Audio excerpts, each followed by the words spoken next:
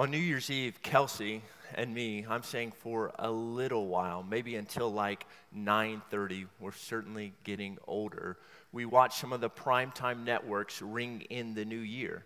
And I think one of the biggest surprises that stood out to me was people's high expectations about a better 2021. You see, a better 2021 was surprisingly the hope and expectation of many sitting in their homes this past New Year's Eve. And look, that could have been many of us sitting in this room today. For a brief couple hours, we might have felt a sense of new beginning as the year 2020 was coming to a close and 2020 was on the horizon. Yet I want to ask you a question. As about 3 weeks have passed in 2021, do you still feel that sense of hope? Do you still feel that sense of new beginning? I'm guessing that probably most of us don't. The reason is a ton of new troubles have arisen, and really the same difficulties that we were dealing with in 2020, they still haven't ended. There's still political turmoil, rampant racism, a pandemic that will not cease, disunity on a national scale, and financial instability. And I'm just talking about a national level. What if we bring it down to our congregation? Many of us are still unemployed. Teachers are still struggling trying to educate through Zoom. Many businesses are on the verge of collapsing. Some of us haven't seen our families in forever. We continue to wear masks all day. Most high school and colleges will stay virtual, and many of us continue to feel lonely, isolated, and scared. It was a difficult 2020, and it seems like it will still be that way in 2021 with so much uncertainty ahead. And I want to tell y'all that in thinking about this, it really puts quite a distaste in my mouth. And I'm guessing for many of you that you feel that same distaste, a distaste for 2020 and a distaste for our present situation. But I want to tell y'all that I'm not totally convinced that this distaste that we're feeling is really a bad thing. You see, I think that this distaste should be pointing us to the new heavens and the new earth where Christ will come for his bride. You see, I think this distaste screams out with her loudest voice that this world is not our home, and we long for Christ to come and make all things new. There is a distaste, but this distaste should be pointing us to that day. And so we're going to get a reminder of that day this morning in 2 Peter 1 through 13. What a glorious text. And my prayer for us this morning is that in lifting up our eyes at the promises of God concerning the end of the world, we might be compelled to walk in holiness as we wait and hasten that glorious day. So Peter reminds these brothers and sisters about the coming of the Lord Jesus and warns them about heretics who deny that very day. And so I have 3 points this morning coming from the text. Peter wants to remind them of a divine providence, which we'll see in verses 3 through 7, a divine promise, which we'll see in verses 8 through 10, and a divine people, which we'll see in verses 11 through 13. A divine providence, a divine promise, and a divine people. So let's all stand together for the reading of God's word. 2 Peter 3, 1 through 13.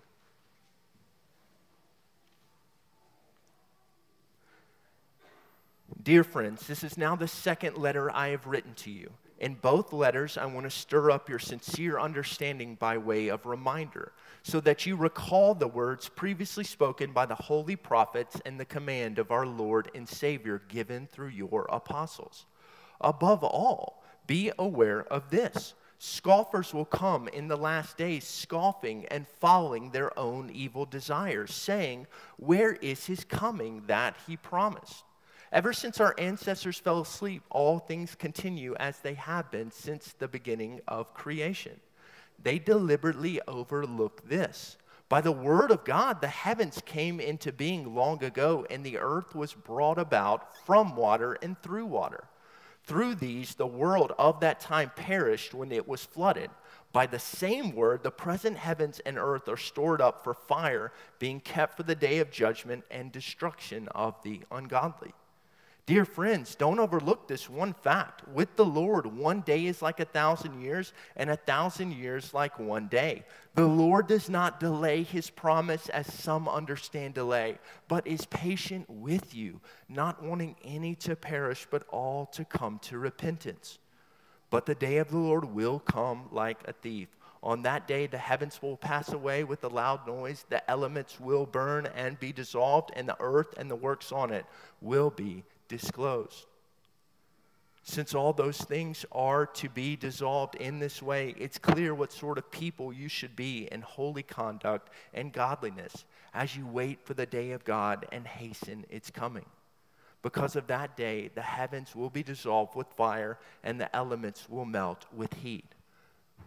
But based on his promise, we wait for the new heavens and new earth where righteousness dwells. You may be seated.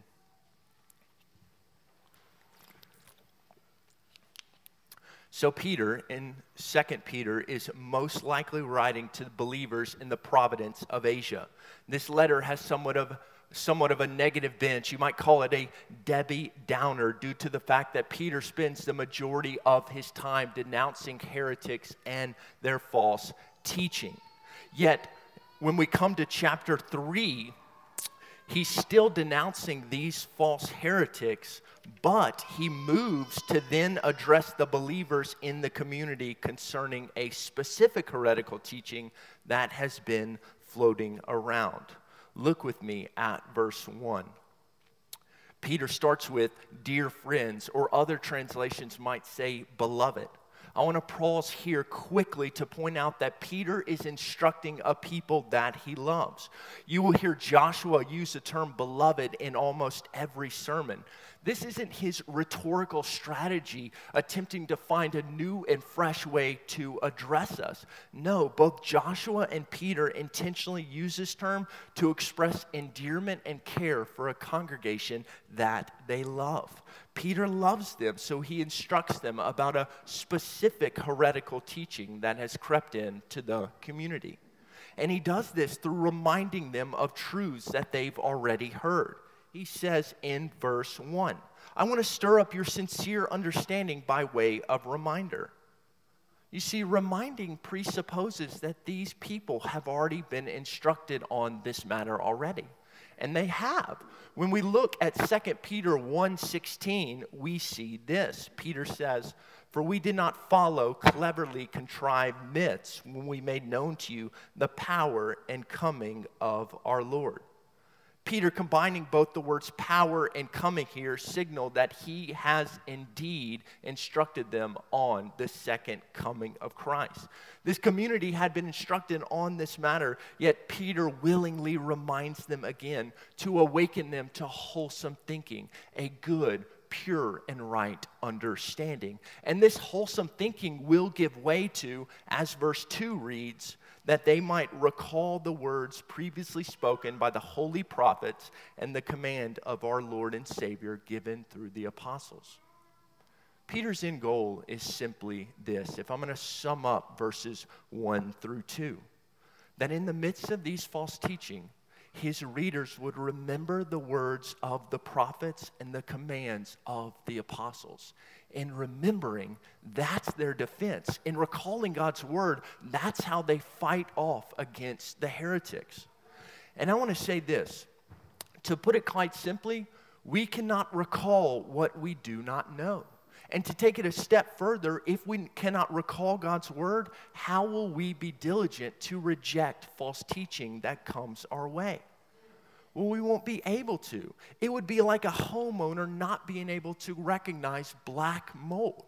You see, you might just think the paint is eroding, all the while this spreading toxic bacteria is causing health problems and damages to the interior of his home. You see, teaching is very similar to that. It can creep in, and as time goes on, we don't even realize that it's distorting our good and right theological beliefs.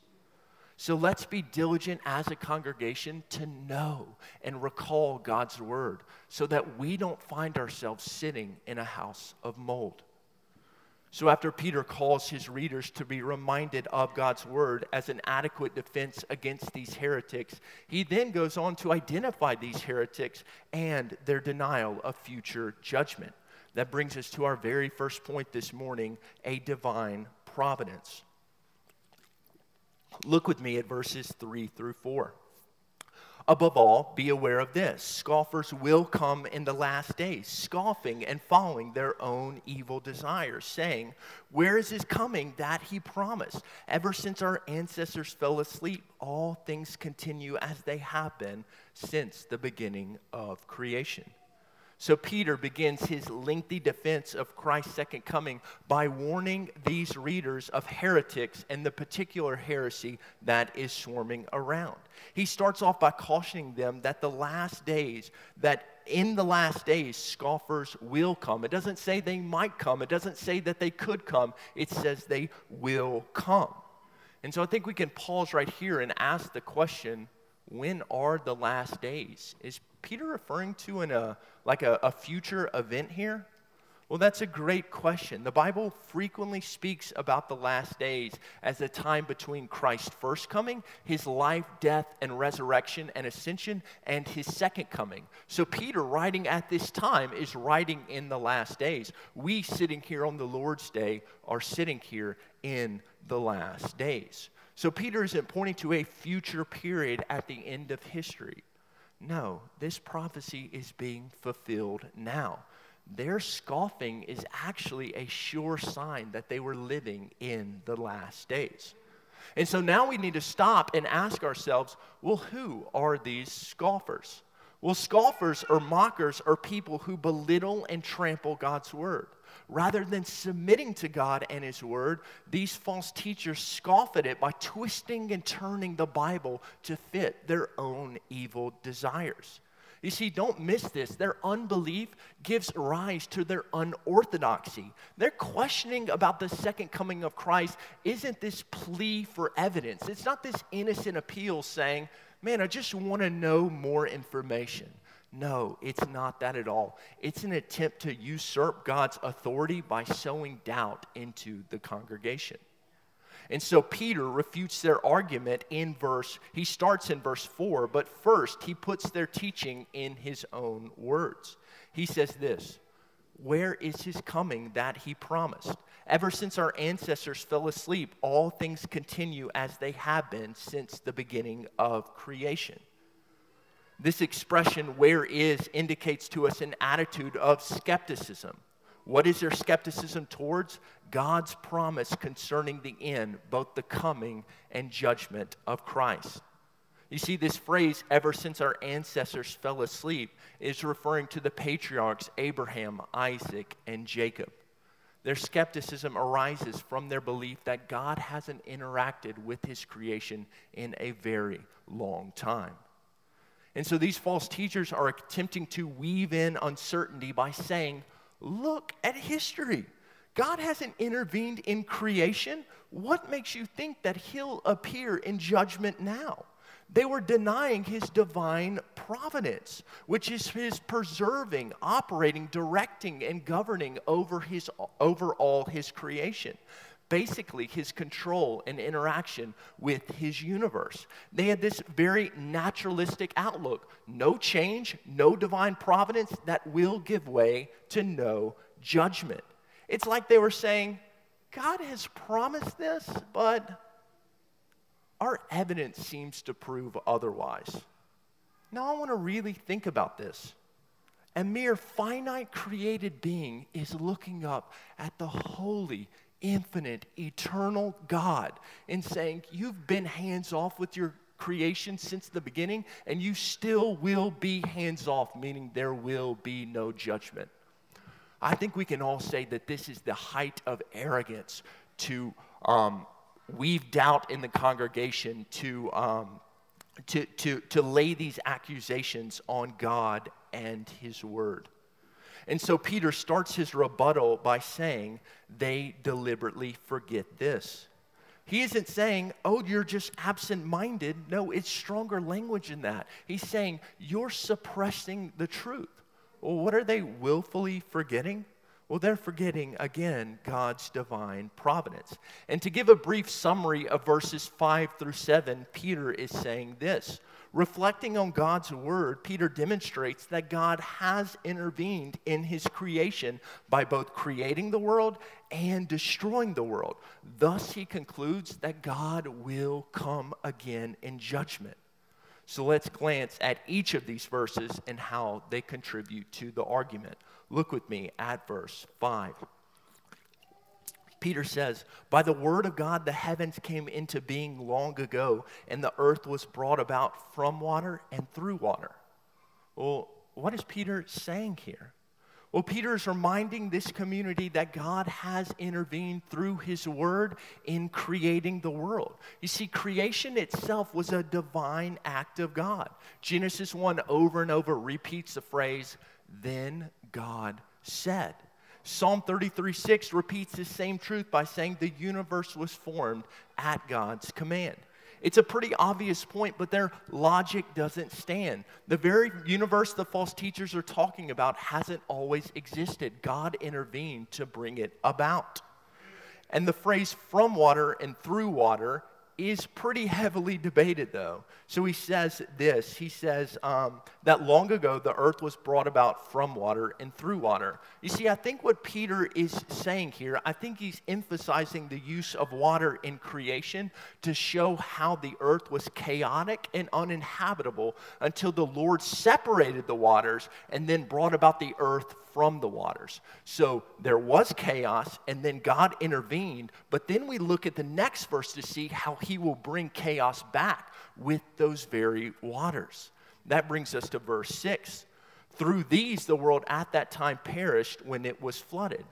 I mean, if we think about it for a second, I feel like this is a mic drop defense of God's providence. It's like they're denying future judgment, and Peter looks at him and says, bro, what are you doing? Look back. God has already judged the world once through the flood. He's already intervened through his world. At that time, the world perished.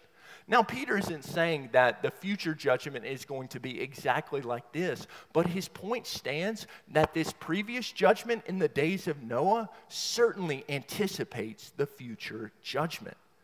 Now we come to our climactic conclusion where Peter says that this present world will be judged not by water, but by fire. And you might be wondering, well, why fire? Well, God cannot judge the world with water. You might be thinking, why? Well, if we remember back to Genesis 9, he promised that he would never again destroy the world with water. And so let's look at verse 7. Peter says this. He says, by the same word, the present heavens and earth are stored up for fire, being kept for the day of judgment and the destruction of the ungodly. Peter's point is there should be no uncertainty about God's judgment of the wicked. Look at God's divine providence in the world. He has done it, and he will do it again. Peter's alluding to the fact that God's divine providence is both efficacious and moving towards a desired end. And I'll say that again. God's divine providence is both efficacious and moving towards a desired end. It's efficacious in that it always accomplishes its purpose. Creatures resist his plans, but they will never prevail. What God promises will happen. And it's moving towards a desired end or a specific purpose, like a prisoner who is awaiting his death sentence. All his days are moving towards that day of execution, like all our days are moving towards this day of judgment. It will happen, and we are moving towards that day moment by moment. A bishop of Sardis living in the 2nd century said, there was a flood of water, there will be a flood of fire, and the earth will be burned up together with its mountains. Brothers, remember God's divine providence and know for certain that he will come in judgment. And I want to say, for those of you in here that identify as a non-Christian, that you come in here and say, I'm not a Christian. As I was thinking about this, and I was thinking about, words like destruction of the ungodly, I think about how this talk of judgment sounds to you. You might even be sitting there wondering, what's the real difference between the ungodly and Christians? You see, I actually experience Christians all the time sinning. That's what you might be thinking. What's actually the real difference? And I would tell you, the difference is certainly not one is sinless and the other is sinful. That's not the difference at all. You might not understand this, but the difference between the ungodly and the Christian is repentance and faith in Jesus. You see, the good news while we're all gathered here this morning is that Jesus lived the life that we could not live. We are all sinful. We all fall short of the glory of God. But Jesus walked before the Lord perfectly, and he lived the life we could not live, and he died the death that we deserve. Friends, the good news is that you do not have to experience that judgment, because Jesus Christ already has. On the cross of Christ, he took the curse on himself. The curse that we were supposed to get, Jesus took that curse. And if you repent and believe, you will not have to experience that day, but you will be with Jesus for all of eternity. I would encourage you to speak to other members after the service and talk further about the gospel. So Peter has just debunked the deception of the false teachers by reminding the congregation to remember God's divine providence. He will come, and he will come in judgment. Next, Peter was concerned that the congregation might now be confused about Christ's second coming. So he gives them this second type of argument of his coming, reminding them of his divine promise. And that brings us to our next point, a divine promise. So think about this with me for a second. You're sitting in one of these churches in the province of Asia. Teachers in your community have been saying, where is his coming that he promised? He hasn't come now, he isn't here, and he will not come. If you were to hear that over and over, you very well may start to develop a sense of doubt. You very well may start to develop this sense of uncertainty. Questions might arise like, why is he delaying? Did I understand his promises correctly? Do you see how easy it would be to start to go down this road? And Peter, fearing this reality, reminds his brothers and sisters of God's divine promise. There is a reason God has delayed his coming, but remember, he will come. So let's look at verse 8 of Peter's pastoral defense, his second argument of the second coming of Christ. Peter says, dear friends, don't overlook this one fact. With the Lord, one day is like 1,000 years, and 1,000 years like one day. You see, Peter redirects his gaze to these faithful Christians by using the phrase he did in verse 1, dear friends. And he goes on to exhort them not to forget an essential truth about God that they might be liable to forget. What truth is that? The eternality of God. So this is what Peter says. He says, one day is like 1,000 years, and 1,000 years like one day.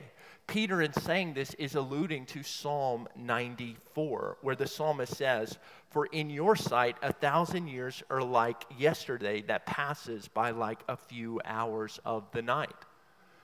So I think we should pause right here just for a second, maybe even take a deep breath and ask, is Peter and the psalmist saying that literally God's 1,000 years are like a day? Is that what he's saying? Literally 1,000 years are like a day?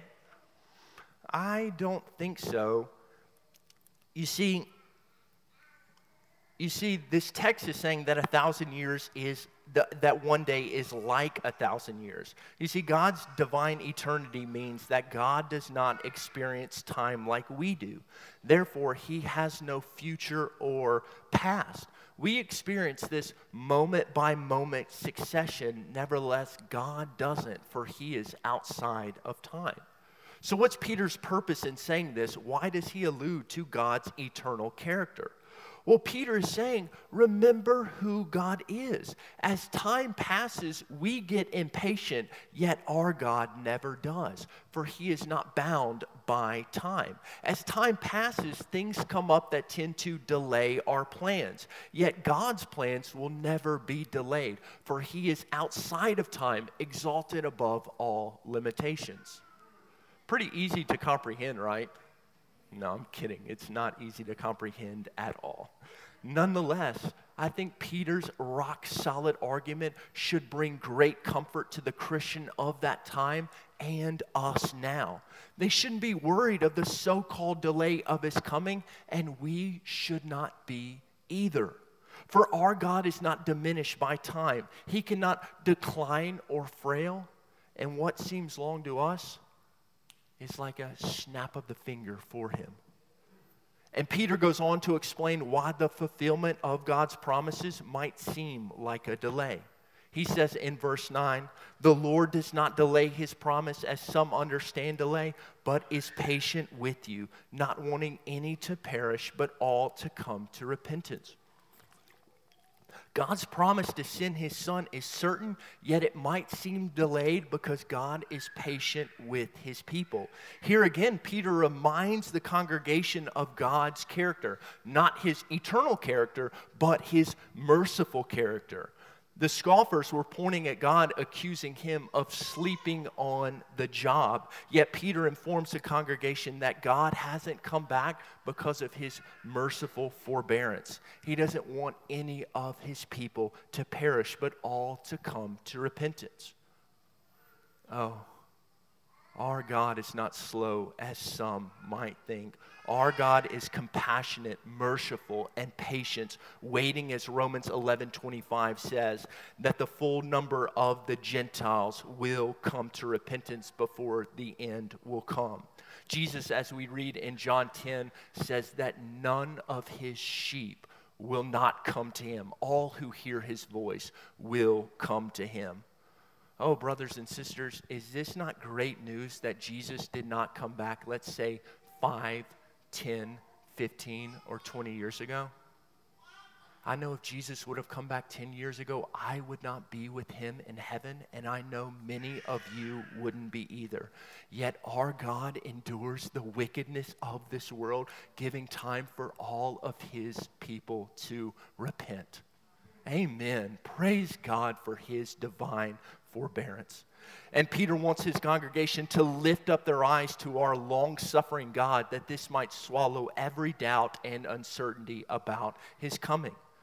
Nevertheless, Peter's argument moves to assertion in verse 10 when he states, but the day of the Lord will come like a thief. On that day, the heavens will pass away with a loud noise. The elements will burn and be dissolved, and the earth and the works on it will be disclosed.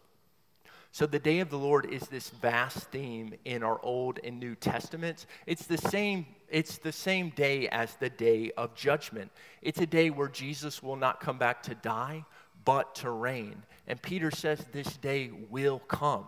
This day is more certain than our next breath of air because God has promised it.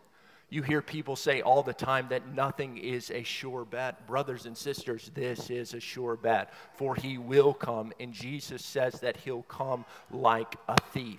And just this thief reference means that he'll come in a day or an hour when nobody knows. And so what will that day bring? Well, Peter says this. On that day, the heavens will pass away with a loud noise. The elements will burn and be dissolved, and the earth and the works on it will be disclosed. I want to pause and say that this verse does bring a lot of challenges. Let's just put that on the table right now. This verse is hard to interpret. Many people have different views concerning the fate of the earth when Jesus comes.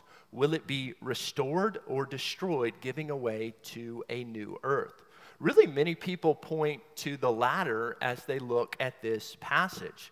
And this is why. We can look at verse 7. Verse 7 says the heavens and the earth that now exist are stored up for fire.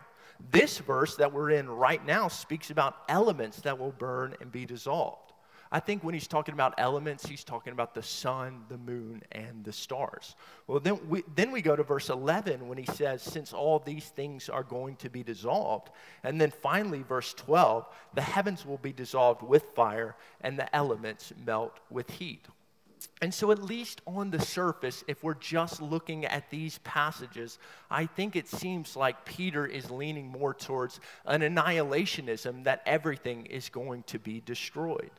Yet when we glance at other New Testament passages like Romans 8 that says creation waits for eager longing for Christ's return, or even Romans 8 also says that creation will be set free from bondage, I think the Bible presents more of a picture of glorification rather than annihilation, restoration rather than complete ruin. Nevertheless, many of you guys might be wondering, well, what in the world do we do with this language in 2 Peter 3? How do we interpret this? Well, let's just glance at verse 6 because I think this might be helpful. You see, even in verse 6, the text reads that the world at that time perished with the flood, but we know that it wasn't completely destroyed. So I think I lean towards Peter's language describing a purification or renovation rather than a complete annihilation.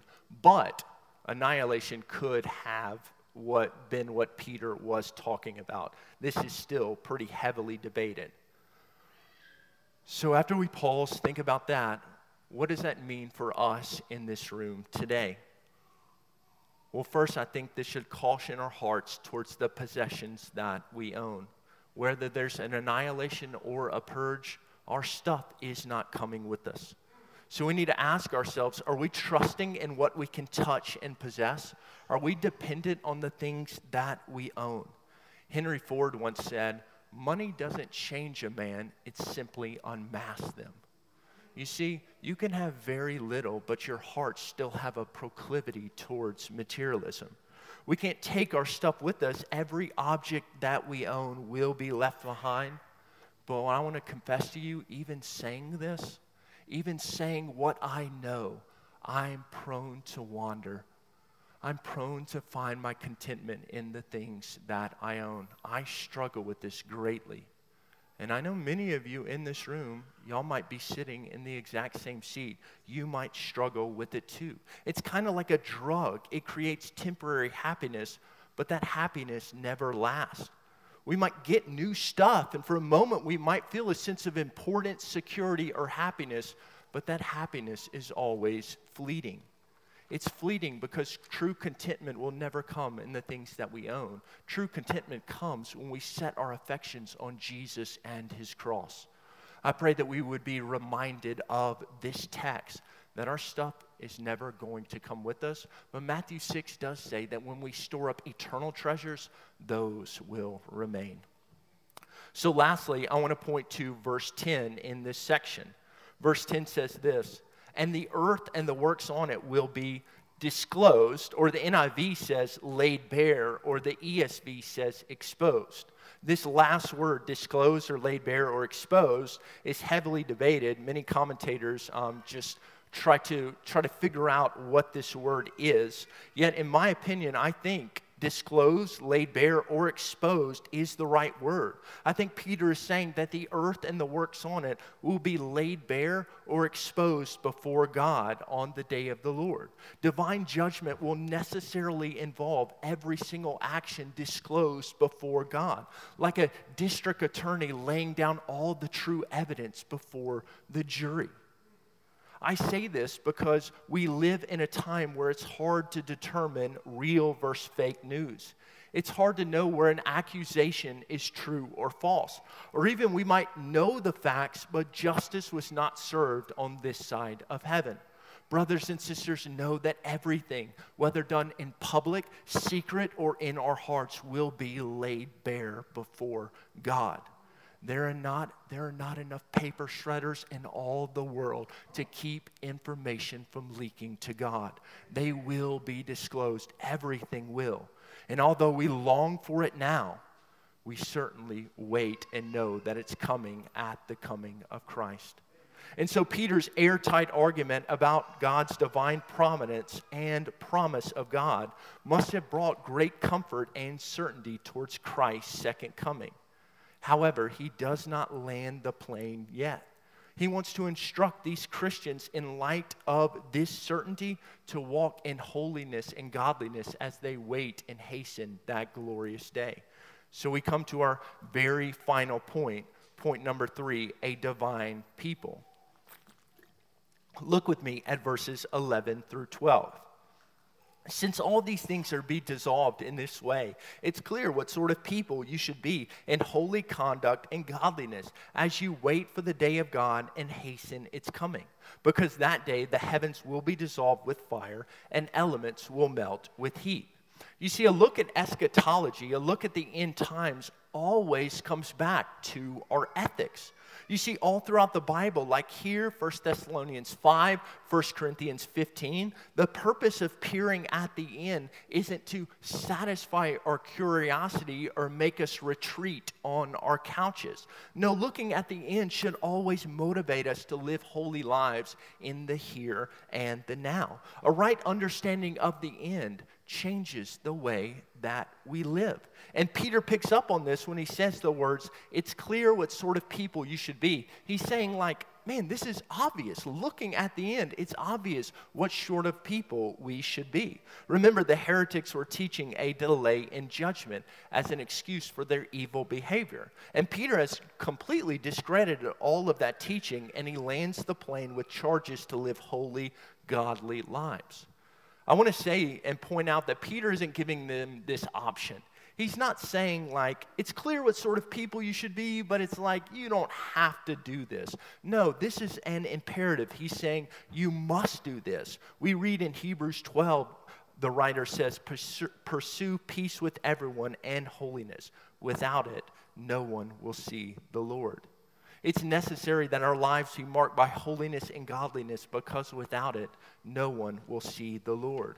We are called to be a divine people. And I want to remind us that Christ local churches are actually supposed to be real pictures of heaven. Now, they might be dim pictures, yet they're still pictures. One can actually look at the local church and see a culture of holiness, godliness, righteousness, meekness, peace, mercy, and love. And this is the culture of heaven. And so when the watching world asks the question, what is heaven like? We should be able to point them to our local church. And the point that I want to make is for us, NBC, is that a clearer picture of heaven will make our evangelism easier. But a dimmer picture will ultimately make it hard to tell the world about our glorious Savior. Again, our corporate witness, the way we walk, the way we live out this holiness and godliness is showing the world a picture of who Jesus is and the new heavens and the new earth. And as I was thinking about it this week, I wonder if we're giving Midtown a clear picture of the gospel, a clear picture of the new heavens and the new earth. I think we are. But I think Peter is calling us right here to strive to do it more. Strive to continue, that the watching world might be stopped in their tracks, unable to look away at this glorious picture of heaven, which will ultimately make our evangelism a lot easier. Nevertheless, like I said earlier, it is a dim picture because we all still sin, which is why our ultimate hope is in Christ's coming. At his coming, all things will be made new, which is why we long for that day. And Peter says in verse 12, he says this very fact. He says, as you wait for the day of God and hasten its coming. You see, it's like we have one eye on earth, walking in the way of holiness that pleases the Lord, and our other eye is on the Lord and his glory, which is motivating the way we walk in the here and now. We have one eye on heaven, motivating us as we live here. I think you all probably remember your first big purchase after you moved from college to a full-time job. It's like you didn't have to pay for college things. You might have had a little more money in your pocket, so you were able to splurge on something you really wanted. my first purchase that I ever made was a set of golf clubs. It was something that I really wanted. I got some money in my pocket, and I purchased it. And I remember the day that the golf clubs were going to arrive. The UPS little tracking deal said it was supposed to arrive between 3 and 7 p.m. I promise you that I waited at the door that entire time.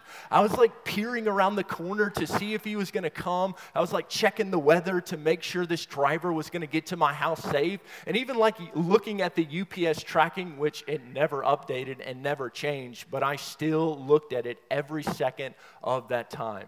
It's kind of funny to think about because when he got there, it's like I think I might have greeted him with the holy kiss. It was like he was coming. I was like, oh, come here. I'm so thankful to see you.